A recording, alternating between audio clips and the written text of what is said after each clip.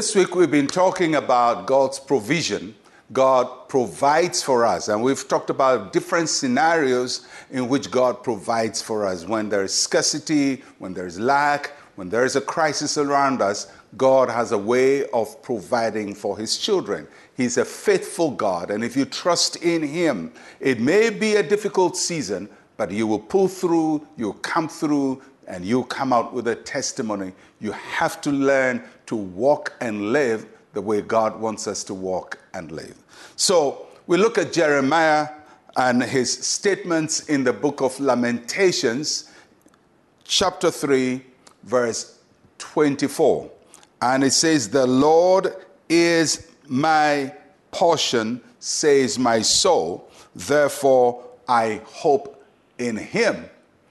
The book of Lamentations is an interesting book because it has a lot of complaints and Jeremiah wailing about the problems of his people and speaking about all the ills going on in his society. That's why it's called Lamentations. But right there in all that statement is this beautiful statement from Jeremiah, the prophet. He says, "The Lord is my portion, therefore I hope in him." If there is anything we want to say in this season, it is to say, the Lord is my portion, and therefore I hope in him.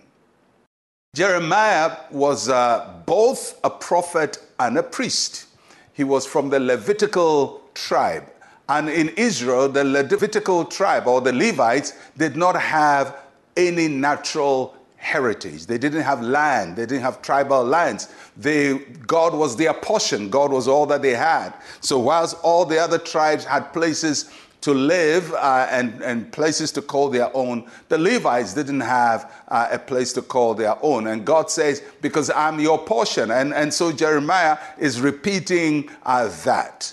You know, many times in life you'll find that in distribution you may not have received what others have. You may probably have been bypassed, or nobody really thinks much of you. They don't think there's much hope with you. They don't think you have talent. They don't think you have ability, and people bypass you all the time. You don't come from a rich family, or we go through life and we just feel life has bypassed us.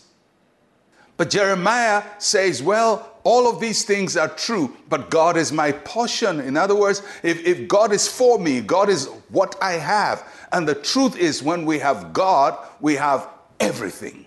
So people may not have given you your portion, but God is your portion, and he has given you what nobody else can give you. And as Christians, that's where we stand. The Lord is our portion. The Lord is the part that we have. We may not have all that the world has, but we have the Lord. And then Jeremiah says, because the Lord is my portion, I hope in the Lord. I'm not going to trust people because they are not my portion. I'm not going to trust a wealth system because that is not my portion. There are people who don't trust in God. All they trust is physical things and material things. But I have something else that is deeper. The Lord is my portion. Therefore, I trust in the Lord.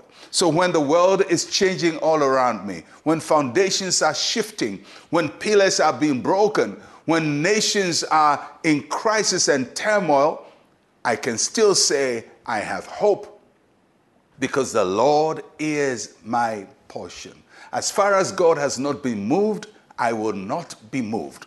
As far as God has not been sidelined, I will not be sidelined. So far as God is on my side, I have everything I need.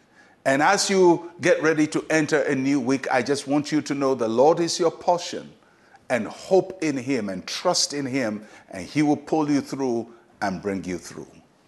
Let's pray. Say with me, Heavenly Father, you are all that I have. In you, I receive all that my soul desires. In Jesus' name, amen and amen. Trust in the Lord and he will bring you through. I'm Pastor Mensa Otabil. I'll catch you again tomorrow. Shalom, peace, and life to you.